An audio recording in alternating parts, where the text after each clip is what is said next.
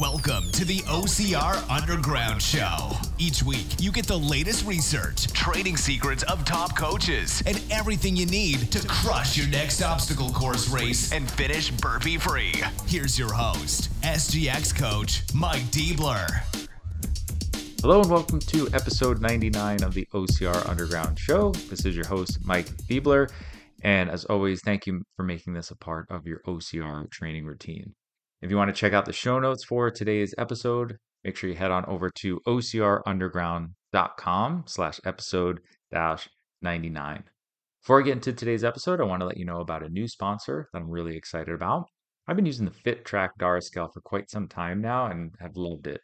So I was super excited to partner up with them. As the saying goes, what gets measured gets managed. And most scales, measuring weight, just giving you an incomplete look at your health and fitness. The Dara scale is a simple, comprehensive and accurate scale that gives you 17 health metrics to monitor, including body fat, BMR, metabolic age, body water percentage, bone mass, and much more. It's easy to understand and explains what each metric means for you to help you make better decisions and see improvements. The app features progress reports, health scores, nutrition logs, and even exercise videos. FitTrack helps you get a comprehensive picture of your body, which helps you make smarter choices that can have significant impact on body composition and your performance goals. Right now, it's 50% off on their website, but you can get an extra 20% off of that using my code OCR Underground. Just visit getfittrack.com and start measuring your progress today. Well, today is going to be a solo episode, so probably a little bit shorter, but wanted to get this out. I have some great interviews lined up, but I wanted to make sure I got an episode out as soon as possible. I just got back from Arizona with a baseball-filled weekend, which was really fun. Son had a baseball tournament out there, which was awesome, and we just got to see a ton of baseball with spring training and the World Baseball Classic. So a ton of travel, but super glad to be back and wanted to get this out. The weekend before, actually, we held the Deka Strong event at my studio, which is always just such a fun event. Again, we had a great turnout. I highly recommend if you haven't tried any of the Deka events. It's super fun. Just whether you can train for the events or not, I think it's a great baseline for just your fitness level, something that really all levels can do. But it's great to just get that first one under your belt and kind of just get your baseline so you understand where you can see improvements. And it's just a fun way to train and kind of take your training to another level. So we did the strong event. As always, we had a wide range of levels out there. We had, if I remember correctly, I think 3 people finishing under 13 minutes, which is just flying. So it's always great to see just those elite guys pushing themselves that hard and just how efficient they are with everything from doing the actual zones to transferring to everything. So it's always great to see that, and but all levels, it's just awesome to see everybody pushing each other. Very motivating and fun watching all different levels and some really cool stories that you hear along the way. So I had a great time with that, and looking forward to our next event, which will be in June. And as we get closer, I'll definitely let you guys know if you're in the SoCal area and want to check out the Deca Mile event, which will be our next one.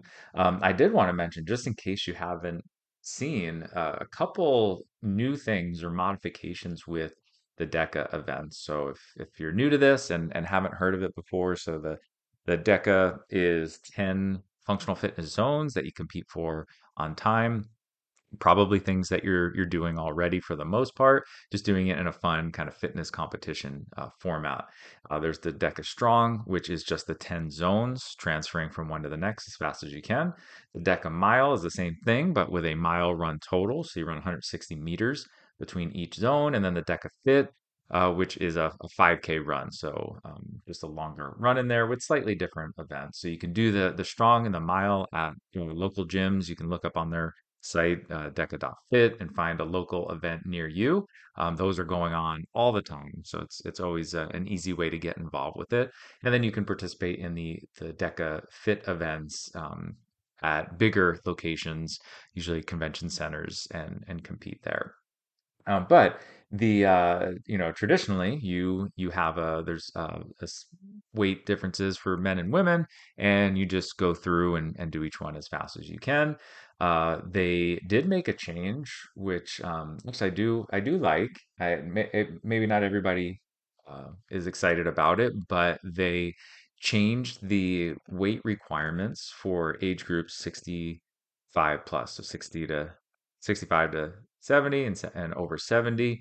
um, they have decreased the weights needed for that particular age group, which um, I know some people are going to be disappointed because they've been training to use those weights, so they might have worked really hard to be able to do that, but I also know it discouraged some people because they just weren't able to do the weights. And I personally had clients in their 70s do it, and they did the original weights, but it was a struggle and they were scared, and it was really difficult for them. So I think many people, if this is going to include more people, I'm definitely all for it. So for the male divisions, essentially they're going to drop down to the female weights. So for example, instead of the 55-pound ram for lunges, they're using 33 pounds.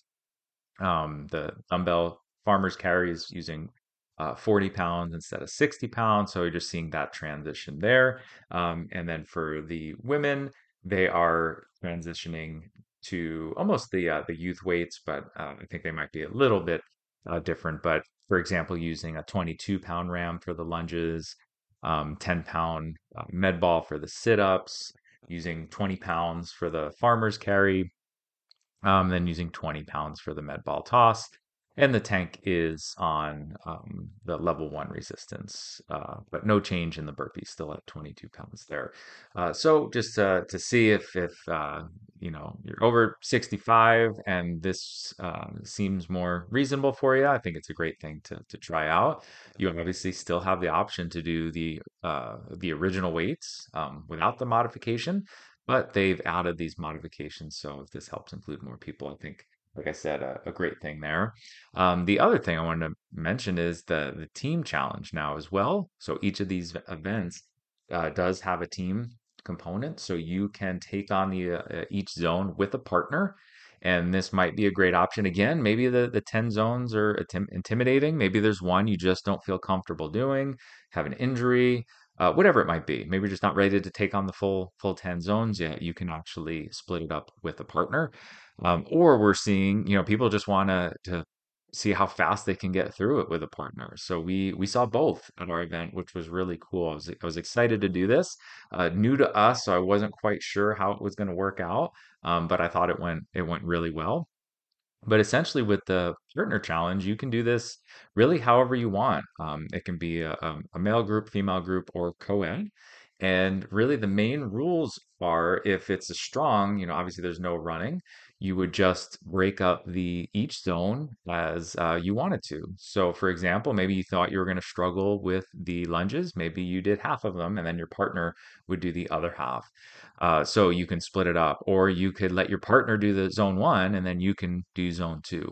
So basically, you just had to make hand contact before you started the next zone. So you had to progress together through each of the zones. So as soon as you did knuckles, high five, whatever, just had to make some type of hand contact, and it was kind of like passing the baton. The next person can start or switch, whatever it might be. How to use the same equipment.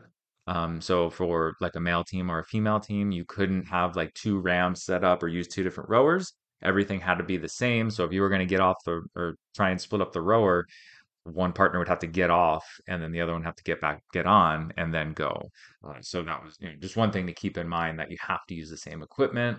You can hand off a roller for the lunges, but it had to be the same equipment there. If you did a co-ed team, you would obviously, for the weight differences, you would be able to use the different weights.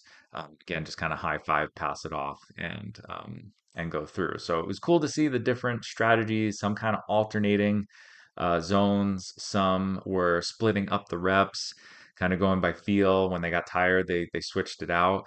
So again, had some pretty fast times there. It was fun to see two teams going head to head. It'll be fun to see the same thing for the mile and the fit. So the main difference there is with the run for both the mile and the fit, you're going to have to run the first and the last lap together, and then the rest you can split up however you want. So again, I think it just adds a cool little new component to it. So to check it all out, head on over to Deka.fit and you can see all the different events that they're hosting and see if there's one nearby you. So, in today's episode, like I said, I'm on my own today, no interviews, so I'm just going to go over some research and cover the Inside Mike's Mind segment for today's episode.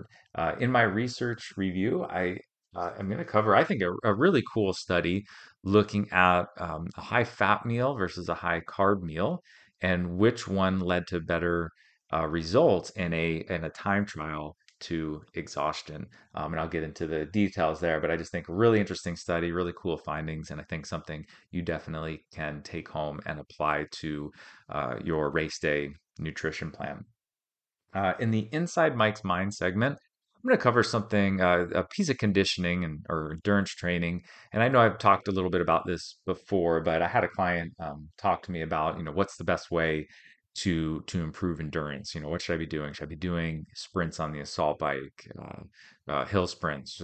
What things should I be doing? And you're probably going to know my answer, but I'm going to cover what I think the best method for improving endurance is going to be.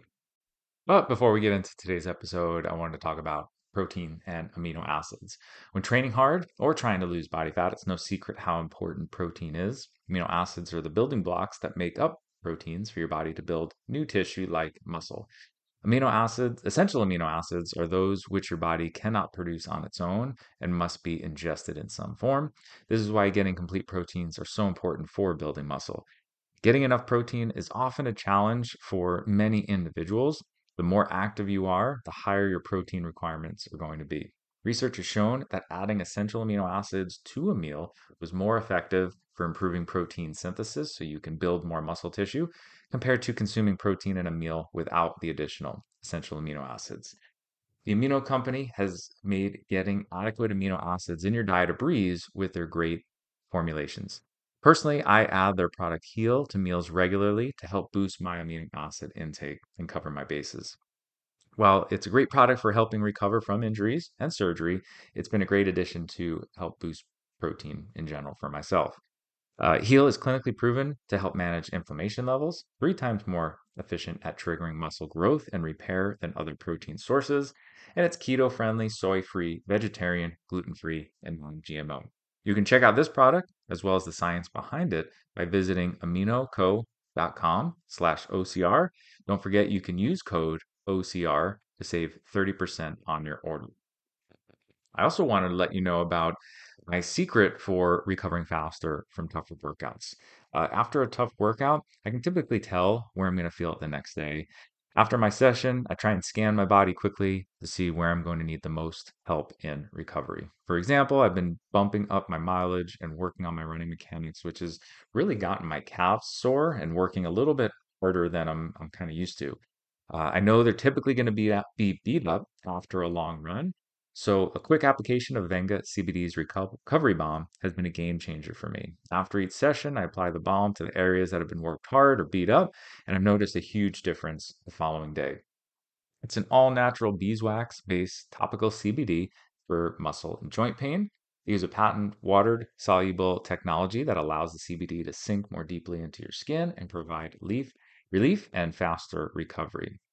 It's enriched with both lavender and eucalyptus essential oils to give it added anti-inflammatory and anti-anxiety benefits. It smells great too, so you aren't dealing with that pungent menthol or peppermint odors that everyone can smell around you from most topicals that you might put on. To check out their recovery balm and other CBD products, visit vengacbd.com/OCR Underground. You can use code OCR Underground 25 to save 25% off your first order, or use code OCR Underground to save OCR Underground 50 to save 50% off your first month's subscription. All right, well, let's get into today's episode.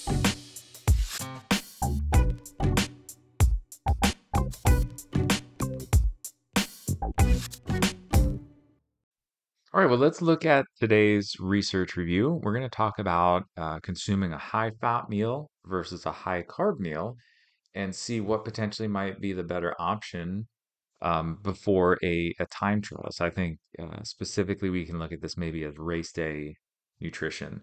So the title of this study was Significant Effects of a Pre-Exercise High-Fat Meal After a 3-Day High Carbohydrate Diet on Endurance Performance. So this study was out of Japan.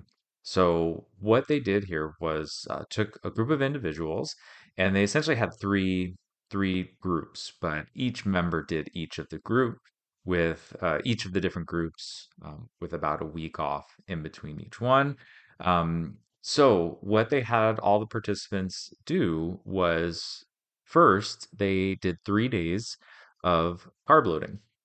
So kind of think what a lot of people might do before a race. They're going to do a little bit of carb loading. So what they had participants do was consumed a diet of 71% carbohydrate, 19% fat, and about 10% protein. On top of this, they paired it with low intensity, low volume training. Essentially, the goal here was just to maximize glycogen storage as much as possible. So typically what the goal is for carb loading, increasing the carbohydrates a little bit, lowering the volume and the intensity of exercise to help super compensate so we have more glycogen available for the performance.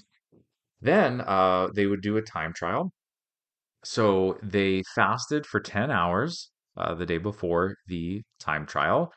And then 4 hours before they were to perform, they were given one of three things. So one group would get a high fat meal. It was about 1,000 calorie meal that had 30% carbs, 55% protein, and 9%, 55% fat, and about 9% protein.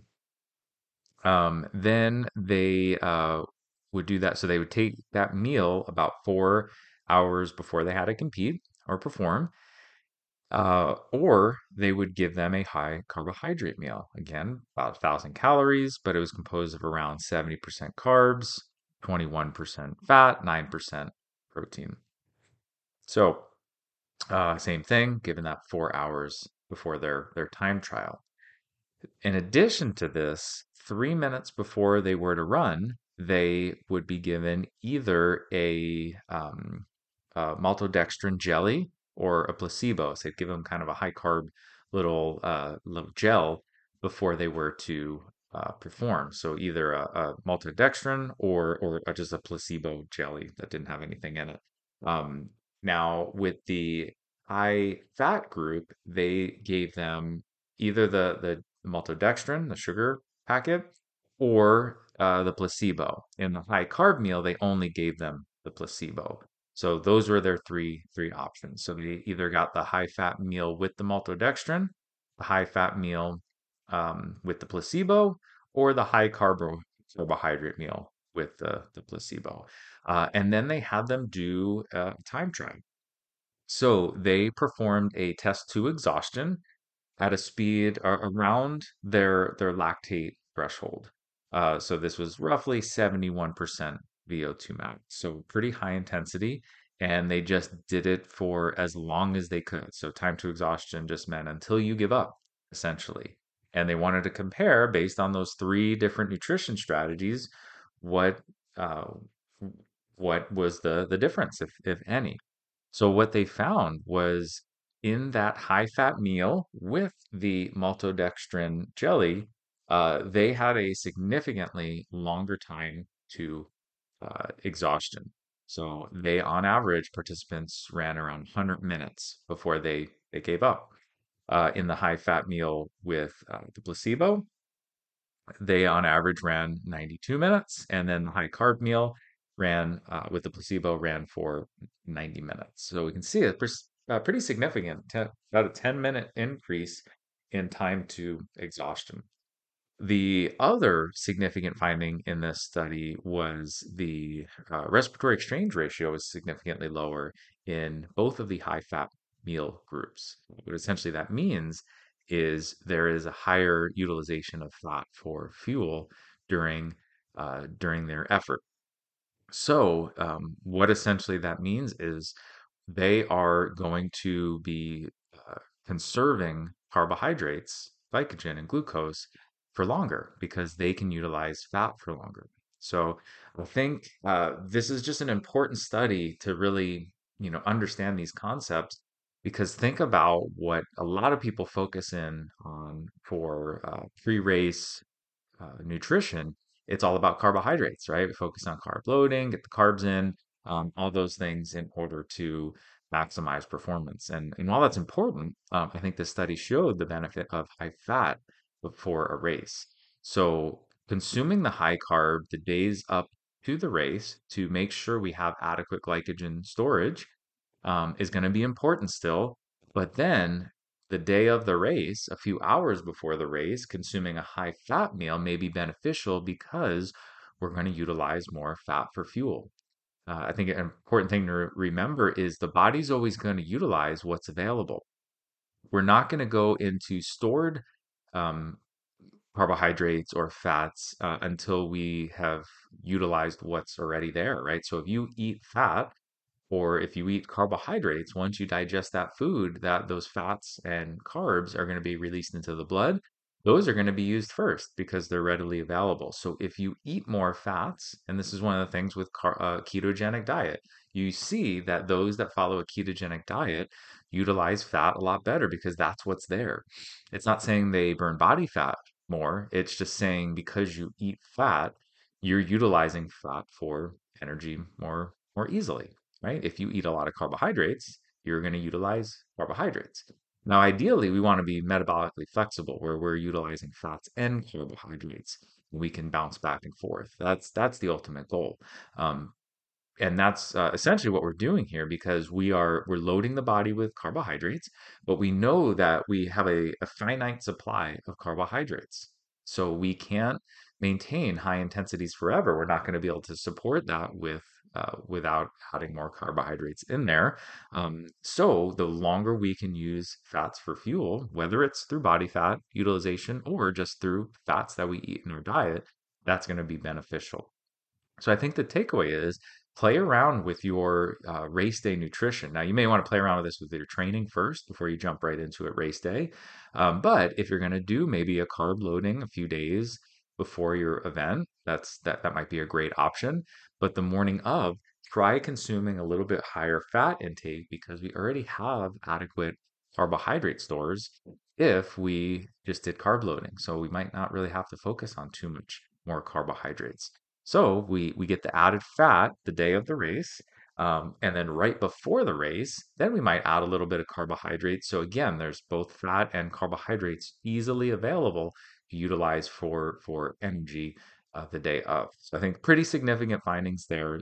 Looking at a high fat, high carbohydrate meal in terms of performance, so how long they were able to last at that intense pace, but also just looking at the fat and carbohydrate utilization, right? So helping us utilize fat, become more fat adapted as much as possible, so we can conserve carbohydrates for later in the race when we really need them and we're pushing harder, or maybe for a specific obstacle that we would have a easier time completing using carbohydrates. So try that out. Try and play around with your nutrition with that race day plan and see if this helps you out in terms of energy production and performance.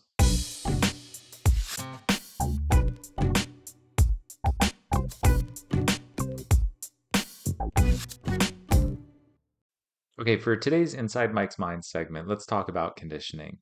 As I mentioned in the intro, I had a client who does jujitsu and was just kind of asking, what's the best way to improve endurance? He's like, should I just be on the assault bike doing Tabata intervals? Is that the most effective way for doing it?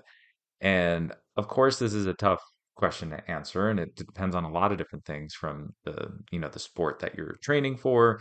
Um, Logistical things, what do you have access to, and a whole number, how long you've been training, where you are in your season. So it's hard to give a straightforward answer, but I at least want to make sure we're covering some important things that we can consider that hopefully will help you. The really that what's the best way to train, and if we're talking for OCR and most endurance sports, I think we have to consider a few things. So I know high intensity training gets all the attention now, and it's important and it does a lot of great things. But hopefully, you've been listening to the podcast for a while and you've heard me talk about polarized training and how important this is, right? So, when you look at some of the best endurance athletes out there from multiple sports, you see that they don't do one style of training, they do a mixed style of training.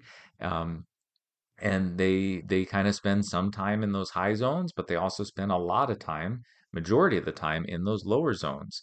Now, I do think each sport's going to be different, and each person's going to be different. So, how much time you should be spending in each zone, but it's important to remember they all have a unique benefit, and there is no one answer.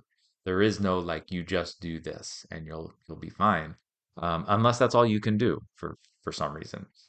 But for most people in most circumstances, I think we have to kind of follow this polarized method and really look at, well, what are the benefits of doing high intensity training? What are the benefits of doing moderate intensity training and low intensity training?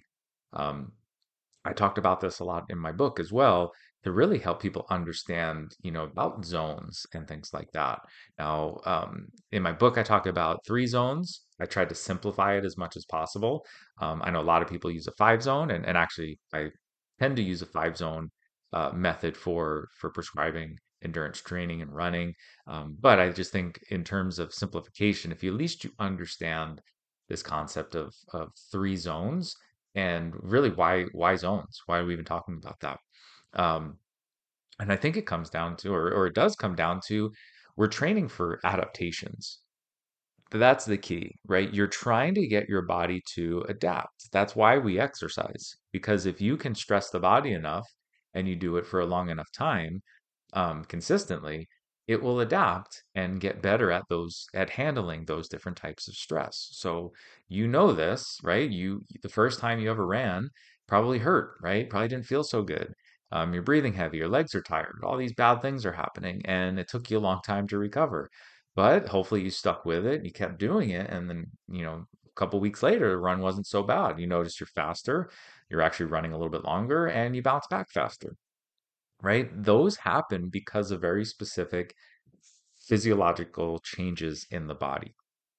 And depending on the type of training that you're doing, you will receive certain specific physiological adaptations.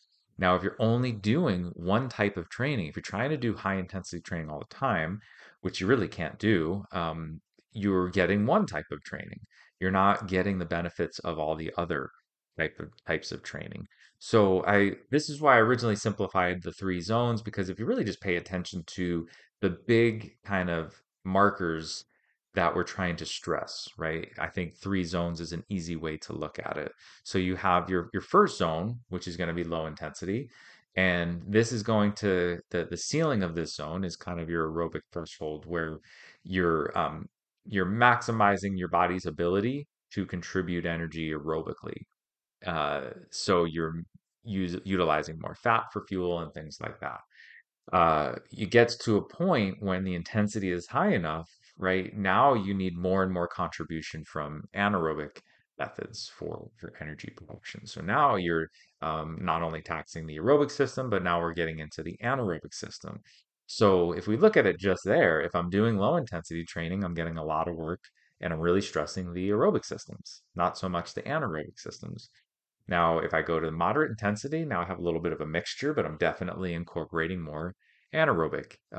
So the more you train those systems, the better they get. So if you're never training more of that aerobic zone, you're not really getting all those benefits that you would see with that particular type of training. Now with zone two, we hit our ceiling at that lactate threshold. So that point at which we're producing so much lactate that we see it building up in the blood, which happens at higher intensities, and we're not able to clear it as fast as it's building up. So we know once we hit that point, we're only going to be able to maintain that intensity for so long. We can't maintain that pace for forever. So that's where we're getting into our zone three, which we would categorize as high intensity training. So I know this simplified method, but at least if we understand these different markers, we understand low intensity, moderate intensity, and high intensity, and now we can be very deliberate with how we program.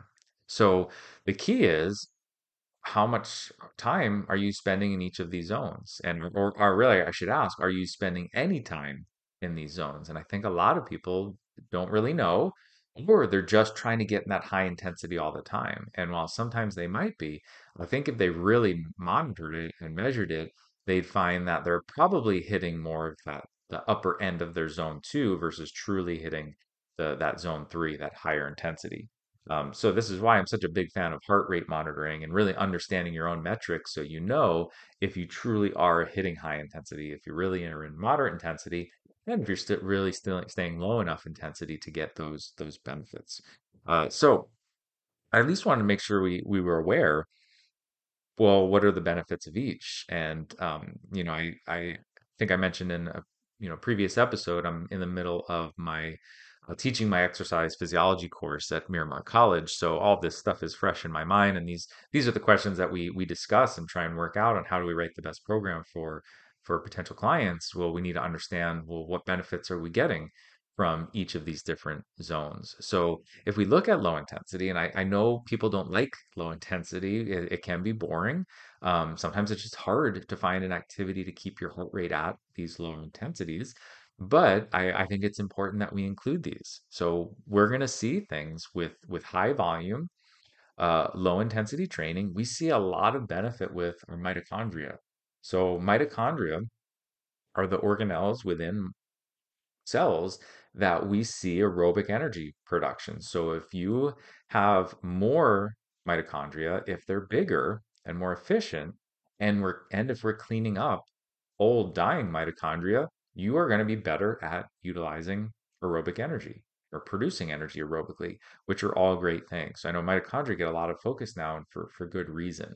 If we can maximize our training's impact on mitochondrial health, this is really going to impact our performance. So when we're performing more of this low intensity stuff, we're going to see an increase in mitochondrial autophagy, which is essentially clearing out old um, dying mitochondria so we can help build new ones. It also helps increase what's called biogenesis. So we're going to create new mitochondria. We're going to have more of them, which is again going to be important for us to be more efficient.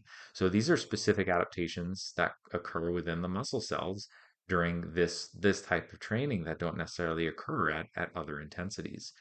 We also see some powerful changes of the heart. We see actually with lower intensity training, we see the heart's ability to take in more blood. So we see a stretching of our left ventricle, which is the chamber of the heart that the next stop is the muscle, right? So once the blood leaves the left ventricle, it's pumped out to the body to supply the muscles with oxygen, right? So getting oxygen to the muscles is kind of the name of the game. We got to get it there, and then we have to get it out of the blood and into the muscles. And these are all the adaptations that we need to occur in order to be more successful in endurance performance.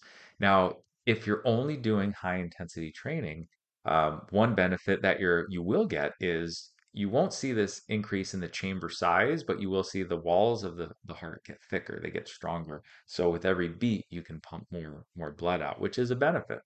But we don't see this improving in the size of the chamber. So I like to use the analogy of like a sponge. Could imagine that we had two buckets in front of you, or I have two buckets in front of me, and you're watching me take one bucket and it's full of water, and the other bucket's empty, and I have a sponge, and I need to get the water from one bucket into the other.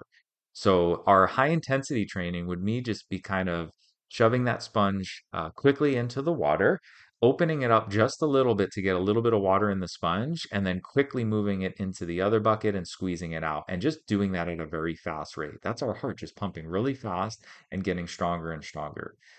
Whereas the adaptation we see with more low intensity training, this is me taking that sponge, dumping it on or dipping it into the water, fully allowing the sponge to take on and saturate as much as possible, then me pulling the sponge out into the other bucket and then squeezing all of that water out, right? So this process is slower, right? Because I need time for the heart to relax in order to fill with more blood. And if we're only doing high intensity training, that adaptation doesn't really happen. So these are all the benefits we see with low intensity. There's also great things like increasing fat utilization. I know I talked about that a little bit in our research review, but at lower intensities, our primary fuel source is going to be fat. So we want to get better and better at utilizing fat. So again, we can save that glycogen and that sugar for later on at higher intensities. So these are all the things that we want to see happen with low intensity training. Moderate intensity training. So we mentioned that lactate threshold. So here we're going to work on improving that lactate threshold. What I want is my lactate threshold to occur at higher intensities. That means that I can run at a faster pace and not have lactate accumulating. So we're going to produce it less and we're going to clear it faster. And we need to spend some time around that lactate threshold in order for that to happen. And also from a psychological standpoint, I think just getting used to this being uncomfortable for a long period of time, right? It's one thing when you run sprints or short duration intervals. Yes, they're very hard, but you know they're not for very long. These moderate lactate threshold type workouts are significantly longer and they're a little bit more painful because you're going to be constantly pushing for longer periods of time. So I think you get that mental benefit as well as the improvements at lactate threshold. And then we have our higher intensity work that, like I mentioned, we have that heart improving its ability to contract and pump more blood out. We do see an increase in mitochondrial function, right? So we already talked about low intensity seems to be important for getting more mitochondria and getting rid of the old mitochondria that we typically see with higher volume, low intensity work. But we also see some mitochondrial improvements at high intensity, and this is improving the function. We get bigger mitochondria, so they're able to um, produce energy more effectively because they're bigger in size. And also another really important adaptation is improving or increasing capillary density. So we're going to have more capillaries surrounding muscle tissue. So capillaries are where the actual exchange of oxygen and carbon dioxide and other things happen. So where we get the oxygen from the blood into the muscle. This occurs at the capillaries. The more capillaries you have around a muscle, the more opportunity there is for oxygen to get into that muscle and carbon dioxide to get out, which is obviously a great thing for improving things like VO2 max. So we typically see this happen at high intensity training. So I know this is kind of involved, and all these terms might not make perfect sense, but I at least wanted to really dive into this topic because I want you to be aware of all the differences of these different types of training. I don't prescribe low intensity workouts to torture my clients. I do it for a specific reason and a specific adaptation. So I think hopefully the take home here is understanding, well, how do I put together an endurance program or running program? And you need to include all these different types of training. So kind of depends on where you are right now. If you're just getting started, you probably want to do a lot more low intensity training. Just build some volume right now, get some time on your feet. Don't worry about too much other things. You're going to get a lot of benefit just by doing low intensity, high volume training to start.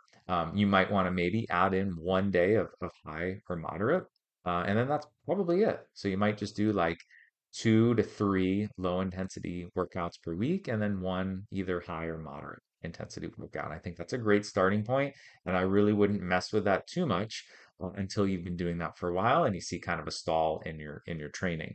Then you can challenge yourself a little bit more, and maybe if you're only doing moderate, you switch to high, or maybe we do like 3 days a week. We have a high intensity day, we have a low intensity day, and we have a moderate intensity day.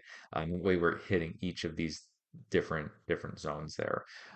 So there's a lot of different ways you can do it. We can do like an alternating method, like week one might be more low intensity with one high intensity day. Week two might be more high intensity with moderate intensity and kind of alternate back and forth.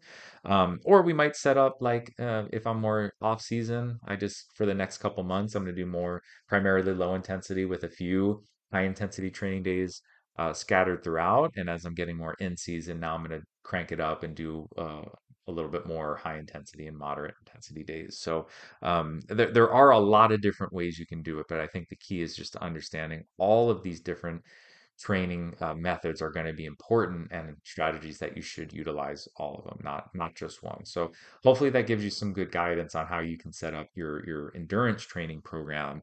Think about all the different adaptations, and even if you don't care about that, just understand that they're there, and that's the reason you do get better and see better performance. It's because of those adaptations, but they only occur at certain intensities. So if we want to get them the most out of it, we have to include all those different intensities throughout the training routine. All right, well, that's going to do it for episode 99 of the OCR Underground Show. Hope you picked up a couple good pointers to help you crush your next obstacle course race. Don't forget to check out the show notes for any links and codes mentioned in today's show. You can head on over to ocrunderground.com/episode-99. Make sure you check out the links for the sponsors of the show. Check out getfittrack.com and check out the Dara Smart Scale, as well as theaminoco.com/OCR, and check out their awesome amino acid products, and also bengacbd.com/OCR Underground, and check out their awesome CBD products. Well, that's going to do it for me, and I will be back soon with another great episode for you. Until next time, keep training smarter.